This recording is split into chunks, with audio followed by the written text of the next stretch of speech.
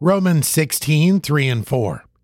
Greet Priscilla and Aquila, my helpers in Christ Jesus, who have for my life laid down their own necks, unto whom not only I give thanks, but also all the churches of the Gentiles. Believers love their brothers and sisters in Christ. We fellowship with one another, encourage, and pray for one another.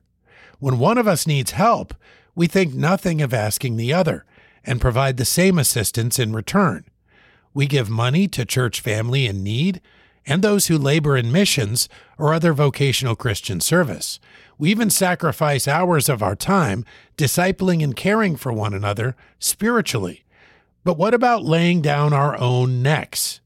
Are we ready to hazard our lives for a brother or sister? True, those of us who live on U.S. soil may have little opportunity to do so, thanks to the wonderful blessing of freedom and liberty. But the key to the question is willingness. How far does our commitment to Christ go? Does it lead us to the point of risking our own lives? We may not be capable of providing a preemptive answer. After all, Peter felt he would follow Christ to death, just hours before denying him. Romans 16:3 and 4.